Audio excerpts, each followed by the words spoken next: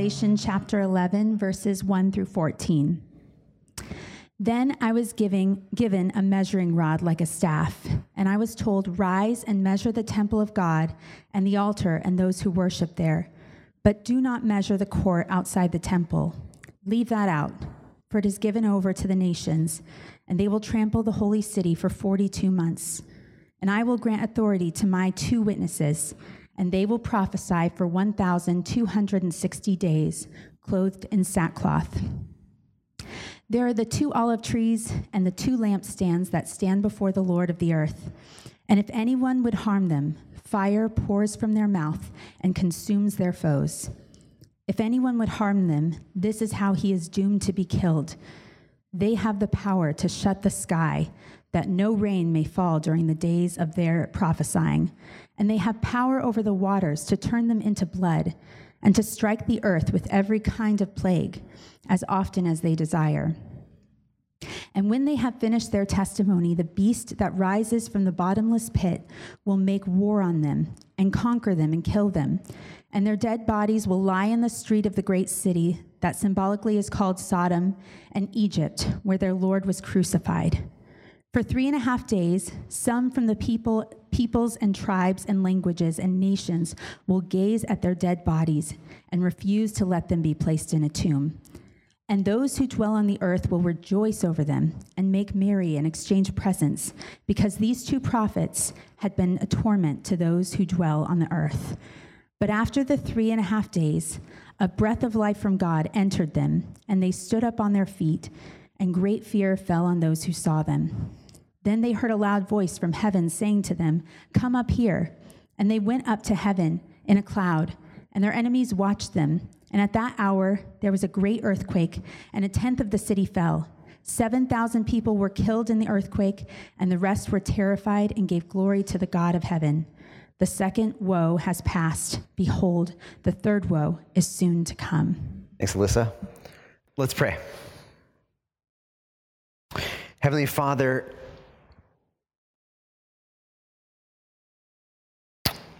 as we open your word, we remember that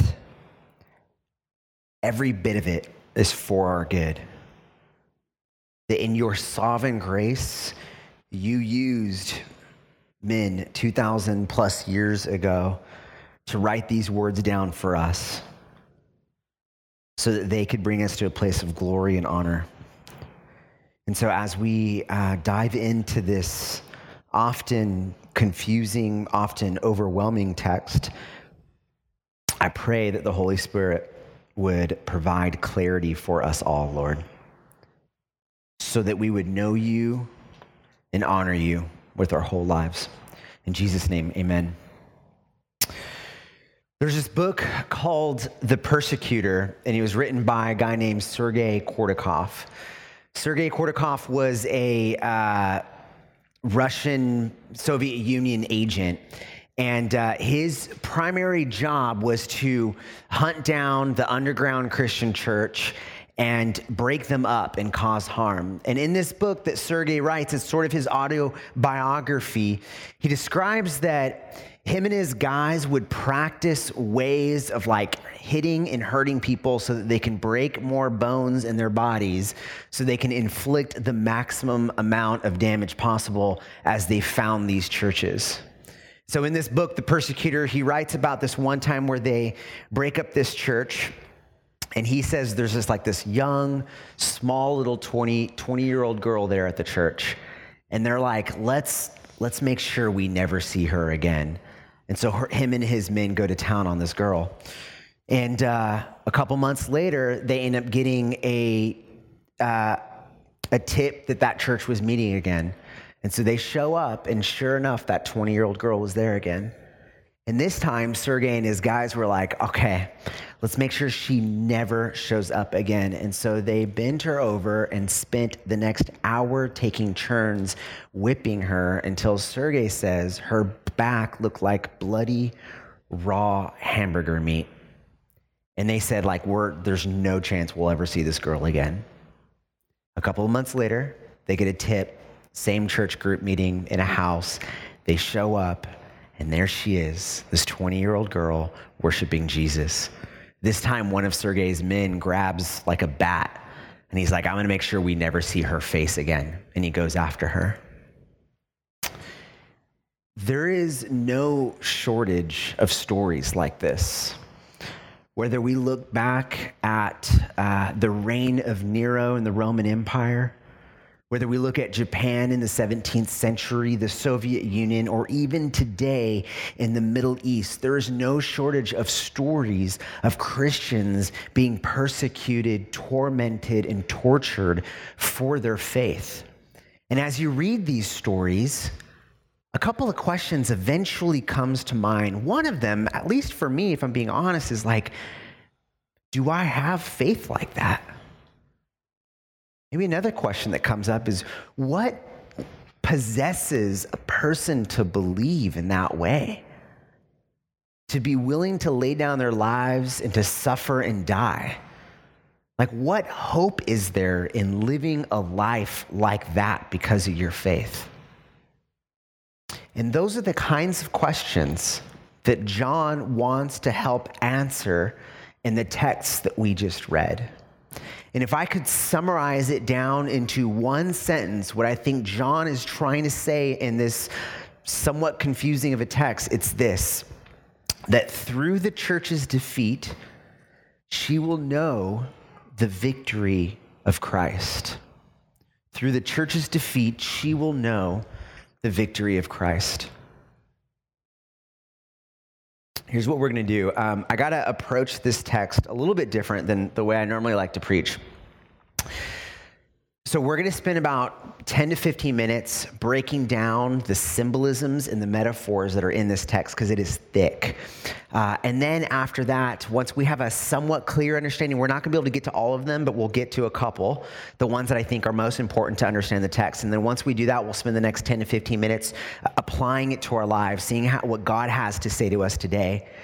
And then I'll spend the next 45 minutes just repeating myself over and over again, if that's cool with you guys.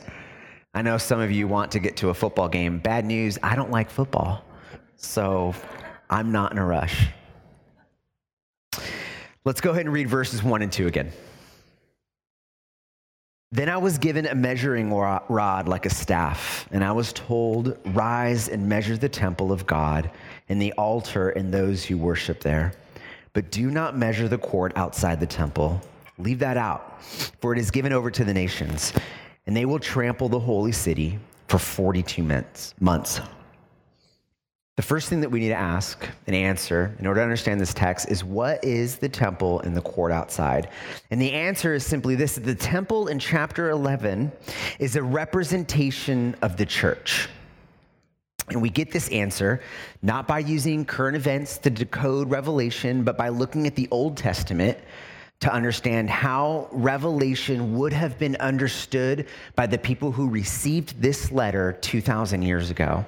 And in order to understand how they viewed the temple in Revelation, we need to actually go all the way back to the garden, have a good understanding of what the temple is and the significance of it.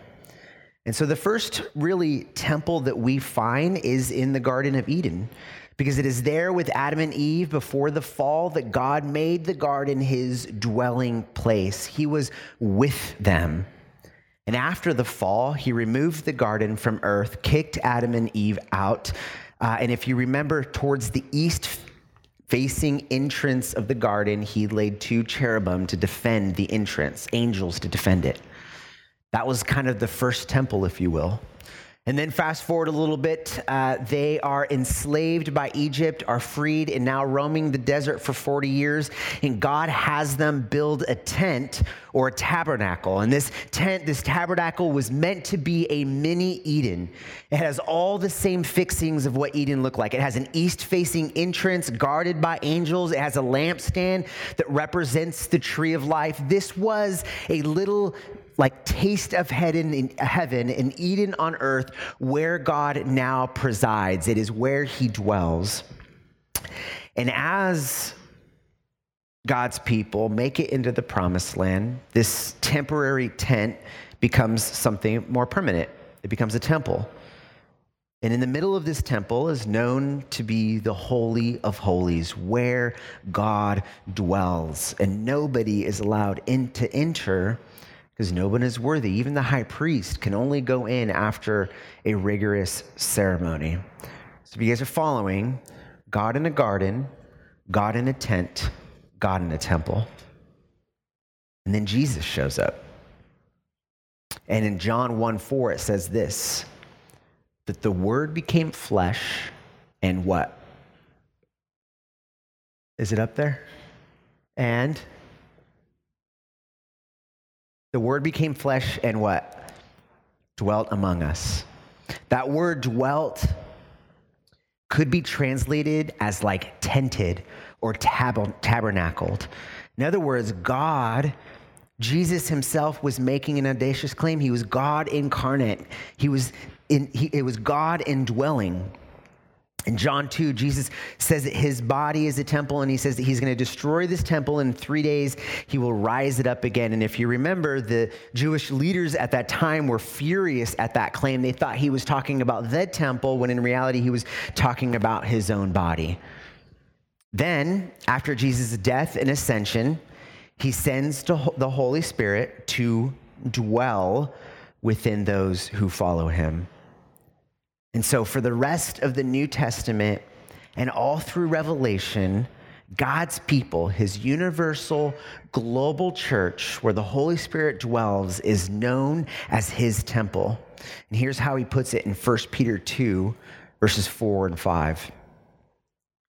As you come to him, a living stone rejected by men, but in the sight of God, chosen and precious, you yourselves, like living stones, are being built up as a spiritual house to be a holy priesthood, to offer spiritual sacrifices acceptable to God through Jesus Christ. In other words, in Revelation and all through the New Testament, the temple is not a building in Israel. It's not some future building that we need to construct in order to initiate an end times countdown. When you read the temple in the context of the New and Old Testament, it becomes clear that the temple in Revelation 11 is the universal global church. In the outer court, which he described earlier, he assigns as the persecuted church. And we know this because he links the outer court to the two witnesses and to the lampstand. So let's read verse 3. Here's what it says. And I will grant authority to my two witnesses, and they will prophesy for 1,260 days and clothed in sackcloth. And so now we have to ask ourselves, why two witnesses to describe the persecuted church? Here's what G.K. Beale says about these guys. The two witnesses are not individuals, but rather represent the corporate church in its capacity as faithful prophetic witnesses to Christ. There are a couple of reasons, actually quite a bit of reasons, why G.K. Beale comes to this conclusion. I'm going to give you guys 3, though. The first, we already discussed, John links the temple, the outer court, the lampstand, the olive tree. He basically links all of these things together to represent different aspects of the church with a primary focus on the persecuted church. Second, if you guys remember, we went through the letters, the 7 letters to the churches. And as you might recall, out of those 7 letters, how many churches did not receive an accusation by Jesus? It was 2. And it was Smyrna and Philadelphia. And lastly, later on, John is going to reference Moses and Elijah, and they are known as 2 faithful witnesses. Okay, so we've got a temple, we've got a lampstand, we've got 2 witnesses, we've got a ton of numbers. We're going to stop for a second now and kind of explain the way symbolism works, because here's what tends to end up happening as we get into these like 42 months and the 1,260 days and the 2 witnesses and the fire pouring out of someone's mouth. It can get really disorienting really fast. And what people often do is they use these numbers and these signs as like a rubric to determine the future. But that is not how the early church would have understood these numbers and symbols. Remember this, that the early church saw themselves as deeply embedded and a part of God's redemption story. And the Old Testament to them was like what pop culture is today. It is where they got their language and understanding and how they understood how to make sense of their lives. And this phenomenon is not unique. Like, people do this all the time. People do this today. It's not unusual. It's not unique to the Bible that we use symbols and numbers to tell a story. And I'm going to give you guys an example right now. I'm going to ask Danny Lee a question. He doesn't know I'm going to do this, right? This is not planned. Danny, I'm going to give you two numbers, and you're going to tell me what they mean. 8 and 24. Kobe Bean Bryant. If I said 81, that's right, highest scoring total. So with two numbers, 8 and 24, Kobe Bryant, 81, highest scoring total in modern American history. 81 could also mean a city, Toronto, a team, the Raptors. You see, in basketball culture, like in any other culture, really, numbers matter. They help tell stories, right? If I said 23, somebody would say Jordan. If I said MJ, they might say Jordan. If I said GOAT, we would know greatest of all times and all of the debates that go on around that. You see, we use numbers to tell a story. Now imagine this. I am going to pick on Danny a little bit. Imagine that Danny and I are going to go play basketball. And he's like, dude, I'm feeling good tonight. I'm going to go for 81 tonight. Could he go for 81? I mean, he could. He probably won't. No offense. He could. Imagine this, though. Well, actually, the question is like, should I take Danny literally that he's going to go for 81 points? Is that what he literally means? Now, imagine that I treated Danny as some like prophet that could never be wrong. And we go out and play basketball that night, and he doesn't score 81 points. And then I got to go home and I'd be like, okay, well, maybe he didn't mean 81 points that night. Maybe he needs another night that we play basketball. And over again, we show up and play basketball and he never scores 81 points. And so then I go back, I'm like, but he's got to be like this perfect prophet. He can't be wrong. So maybe when he said he's going to score 81 points, maybe he meant one of his kids are going to score 81 points. So then I start watching his kids and his grandkids, and nobody ever scores 81 points. And imagine someone else is like, but he's got to be the prophet, right? So maybe what Danny actually meant was that if you totaled all of the points that he ever scored out of all the times that you guys played basketball, that would equate to 81 points. Do you see what I'm saying here? Like, if we misunderstand the meaning of that number, we totally miss what Danny was trying to say. We use symbols of the heroes of our day to help tell our stories, to help make sense of the world around us. And that is exactly what John is doing with the Old Testament. He's not giving us some sort of mathematical equation to try to figure out what's going to happen in the future. He's looking back at the Old Testament because everyone in that day would have seen their stories interwoven with the heroes of those days. And he was using the numbers and those symbols to help them make sense of what was happening specifically while they were being persecuted. And with that said, we can look at what we know about 42 months and 1,260 days, is that roughly means about 3.5 years, which in the Old Testament meant a time of trial. In Elijah's situation, the season of judgment, of drought in 1 Kings lasted 42 months. For Moses, his stages in the wilderness were 42 months. And both Moses and Elijah, two witnesses, are referenced later in verse 6. Listen, he says, the power to shut the sky, here's the drought, that no rain may fall during the days of their prophesying. And here's a reference to Moses, that they have the power over the water to turn them into blood and to strike the earth with every kind of plague. So do you see that John is not giving some vague outline of events that will happen? And it's not quite right to say that John is simply talking about events that have happened. Rather, he is linking the current and future story of the persecuted church to the people of the Old Testament. He's helping the persecuted church understand what is happening and how to respond by using stories in the Old Testament.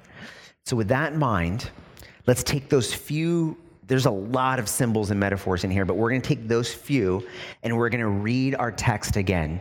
And we're going to see if it starts to make a little bit more sense. And then out of that, we'll move into a bit of application. I'm going to go ahead and read it. I think it'll be up on the screen. Yay. I was way too excited about that. Church planning, when things go right, you get excited. When I was given a measuring rod like a staff, then I was given a measuring rod like a staff, and I was told, rise and measure the temple of God and the altar and those who worship there, but do not measure the outer court, the court outside the temple. That's the persecuted church. Leave it out, for it is given over to the nations that they will trample the holy city for 42 months. And I will grant authority to my 2 witnesses, the persecuted church, and they will prophesy for 1,260 days, clothed in sackcloth. These are the 2 olive trees and the 2 lampstands that stand before the Lord of the earth.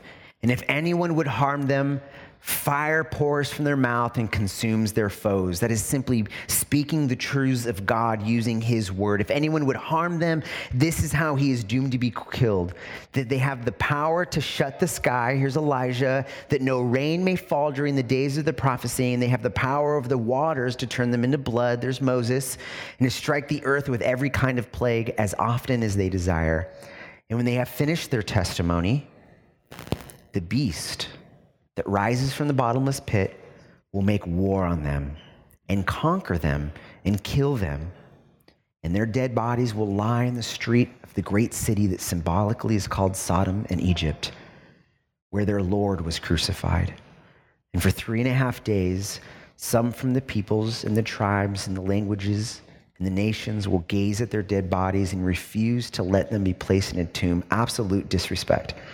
And those who dwell on the earth will rejoice over them and make merry and exchange presents, because these 2 prophets had been a torment to those who dwell on earth. And they did that to Jesus, didn't they? But after the 3.5 days, a breath of life from God entered them, and they stood up on their feet, and a great fear fell on those who saw them. This is a reference to the Valley of Dry Bones, which is an incredible story in the Old Testament. Then they heard a loud voice from heaven saying to them, come up here. And they went up to heaven in a cloud. Anytime someone's passing through a cloud, it's a sign of victory, and their enemies watched them. And at that hour, there was a great earthquake. Earthquakes represent the ending of one kingdom and often the coming of another. And the 10th of the city fell. 7,000 people were killed in the earthquake, and the rest were terrified and gave glory to the God of heaven.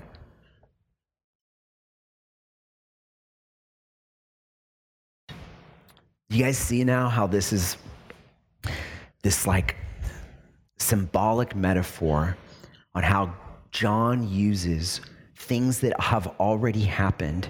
He references them to bring hope to those who are suffering.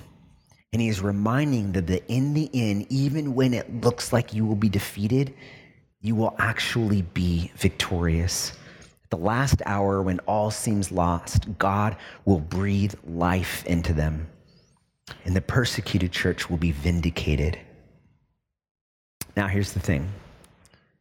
It's kind of weird to me to talk about the persecuted church in an American context, because, like, we just can't compare our experiences to the actual persecuted church. Just take, for example, if you guys remember in 2015 when ISIL captured those 21 Coptic Christians and they released that video of them being beheaded. That was, like, if you guys remember that, it was shocking to the Western world, but it was nothing unusual. The only thing unusual about that one is that it was like this global video that we all got to watch. Or like this past July, where 100 Christian kids were kidnapped from their own beds and held at ransom because of their faith. Or I just read a story, and we were talking about it as a family, is that this woman in the Middle East converted to Christianity, and her own husband turned her into the authorities, and they stoned and burned her alive out on the street in broad daylight while people were walking and going to work. So like, what do we got? They removed prayers from school? Like the 10 Commandments is no longer at like City Hall or whatever? Like we just can't compare. And yet, I wouldn't call it persecution, but there is a type of social pressure that we are experiencing today as Christians in America that perhaps our parents or our grandparents did not experience. I wouldn't call it persecution, but I would call it social pressure. And a part of the reason is because we are becoming a pluralistic society. And what that means is essentially we maybe grew up, or at least our parents and our grandparents grew up in a Judeo-Christian society in which Christianity was sort of the default, dominant, go-to religious understanding that was acceptable. But as we move into pluralism, the way that the secular world looks at Christianity is they view it as one of many viable options. And for that matter, they also have a lot of questions because of certain things that have happened in our history. So for that reason, there is in fact a social pressure. We are, as people have recognized, starting to live as exiles in America, realizing that like, this is not a Christian nation. In reality, it never has been a Christian nation, but it's becoming more apparent to us today. And the way I see it is that we have at least 3 ways that we can respond as we move into a more pluralistic society and experience these social pressures of being exiles in America. The first way we can respond to social pressure of pluralism is by being like the world and seeking power. This means, or this will look like, fighting meaningless culture wars whenever policy doesn't go our way. It'll look like us versus them mentality, where it's like us against the world, and whatever they're doing is slowly sliding us into hell. And in an us versus them mentality, anybody who's a bridge builder that's on our side, we'll see them as compromisers and they'll need to be canceled. When we seek power, we ultimately claim to worship Jesus, but what we really worship is power and comfort and praise. When we seek power, we will make kings and prophets out of anybody who promises to deliver us away from persecution and back into social dominance. And this has happened in the Old Testament. We see it with Saul. Remember that God's people didn't have a king. He didn't want him to have a king, but they begged for one. They said, go out before us. We want a king to go out before us and fight our battles. And Samuel warned them that what would happen would be bad. And so God sent Saul. He sent an answer to the prayer, a king, but it was also a form of reprimand. And they worshiped him. They said, to whom, here's what Samuel says to Saul, to whom is all the desire of Israel turned to, if not to you? And yet Saul, as the leader that they demanded, claimed to be for the people. But as you read the text, you realize that all he wanted to do is rule over the people. Saul was a form of wrath that God sent to his people. Here's the irony, is that people who seek power are far more secular than they care to admit, because secular culture will win with power, but Jesus' way of building his kingdom comes from meekness and humility. The second way that we can respond is by outright abandoning our faith. Ultimately, this kind of person also comes to Christianity for power, praise, and comfort. This is the kind of person that wants Jesus simply because he provides a foundation for their marriage so that they can feel secure that their spouse will be less likely to abandon them. Or they want simply a moral compass for raising their children. Or they want to feel like they belong to a community that supports their voting preferences.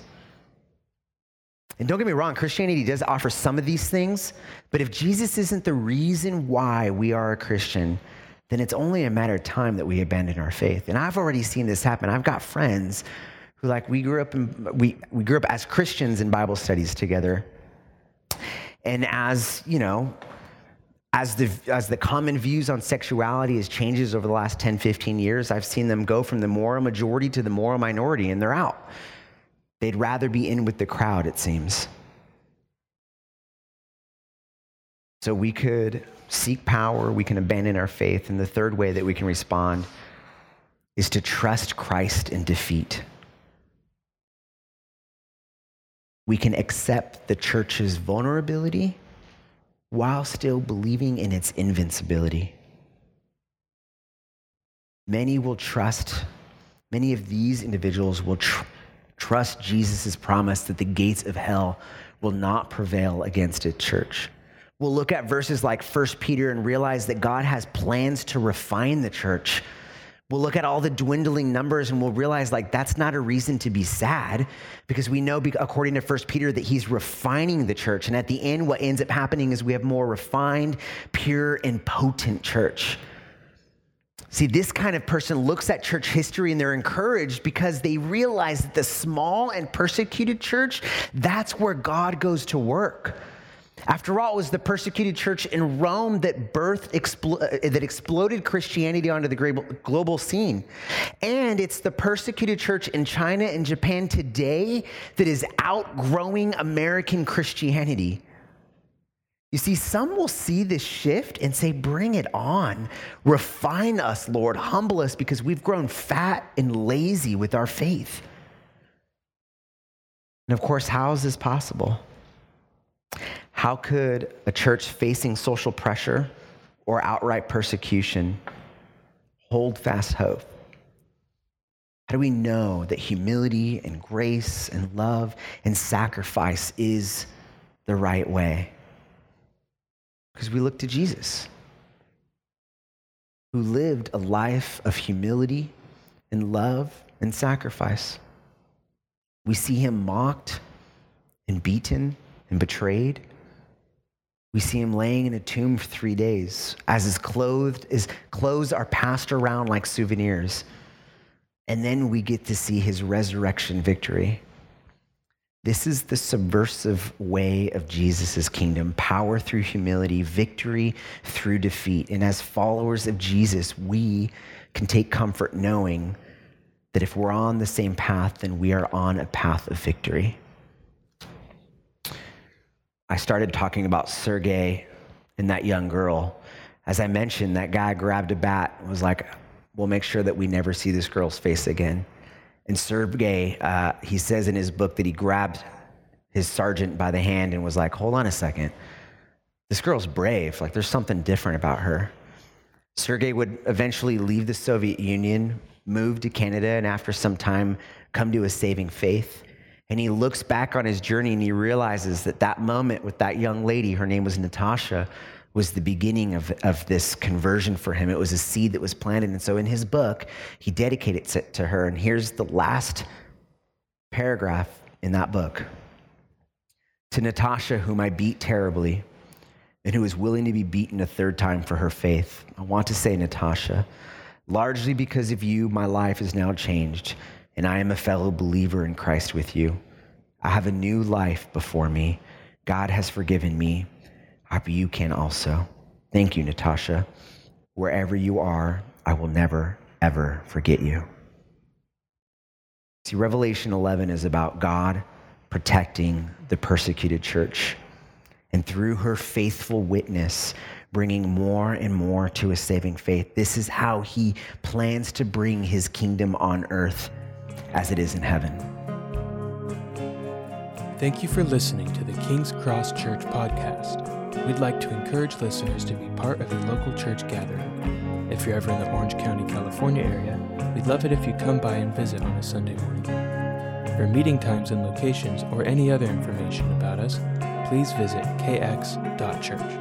There's no .com in that, just kx.church. Thanks again for listening.